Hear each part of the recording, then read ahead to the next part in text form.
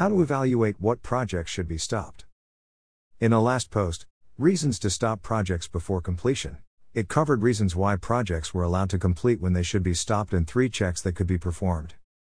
One of the main reasons for many projects being left to continue is based on emotional decisions as opposed to balanced business decisions based on facts.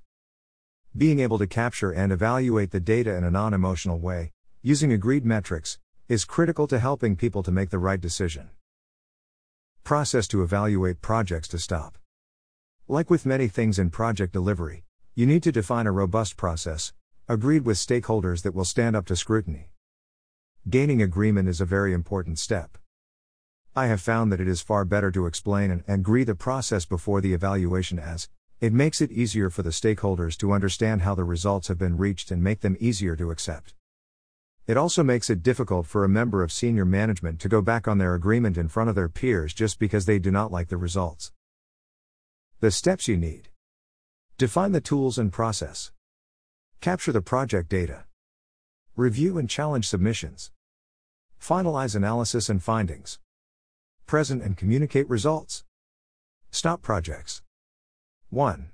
Define the tools and process. It is important that the tools and process have been thought about and designed so as to perform the required task. Key to this is designing the criteria for evaluating the projects.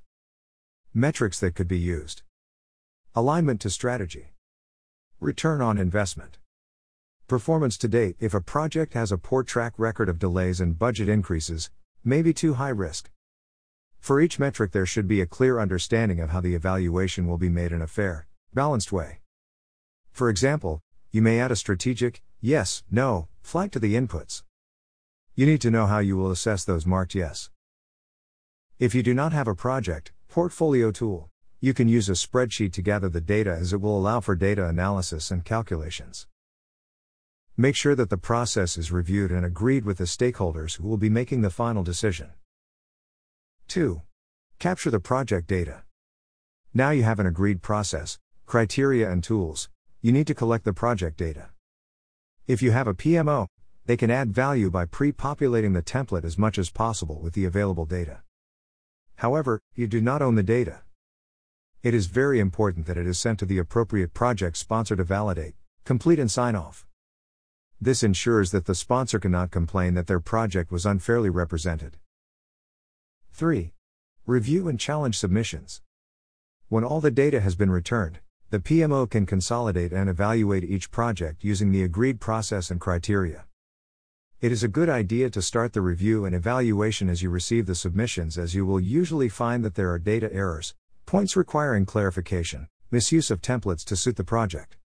It is very important to ensure the data is clean, fairly represents the state of the project and has been judged without bias. 4. Finalize analysis and findings. When all submissions have been received and data clarified, the results can be finalized.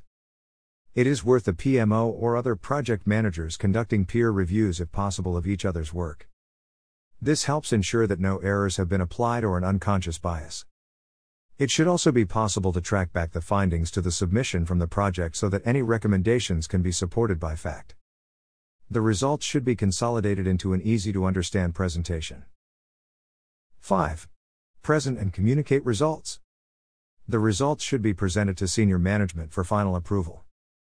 They should test that the process has been applied fairly, review the results, check to ensure that there is no important missing data in the decision process, i.e., they may be aware of a pending change in strategy that may make some projects strategic that are currently tactical, etc., and as a conclusion, reach agreement on the projects to be stopped.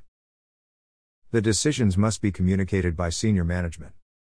If there are sensitive decisions that will impact employees if a project is to close, the sponsor should be consulted, and it may make sense to communicate to the project team ahead of the general communication. 6. Stop the projects. It is hard work to get to step 5 and have agreement of what projects to stop. However, step 6 is really hard. Projects can continue for many months even though they are to be closed. When the decisions are communicated, the PMO should work with the sponsor and project manager to agree a timely closure, including all of the correct governance steps.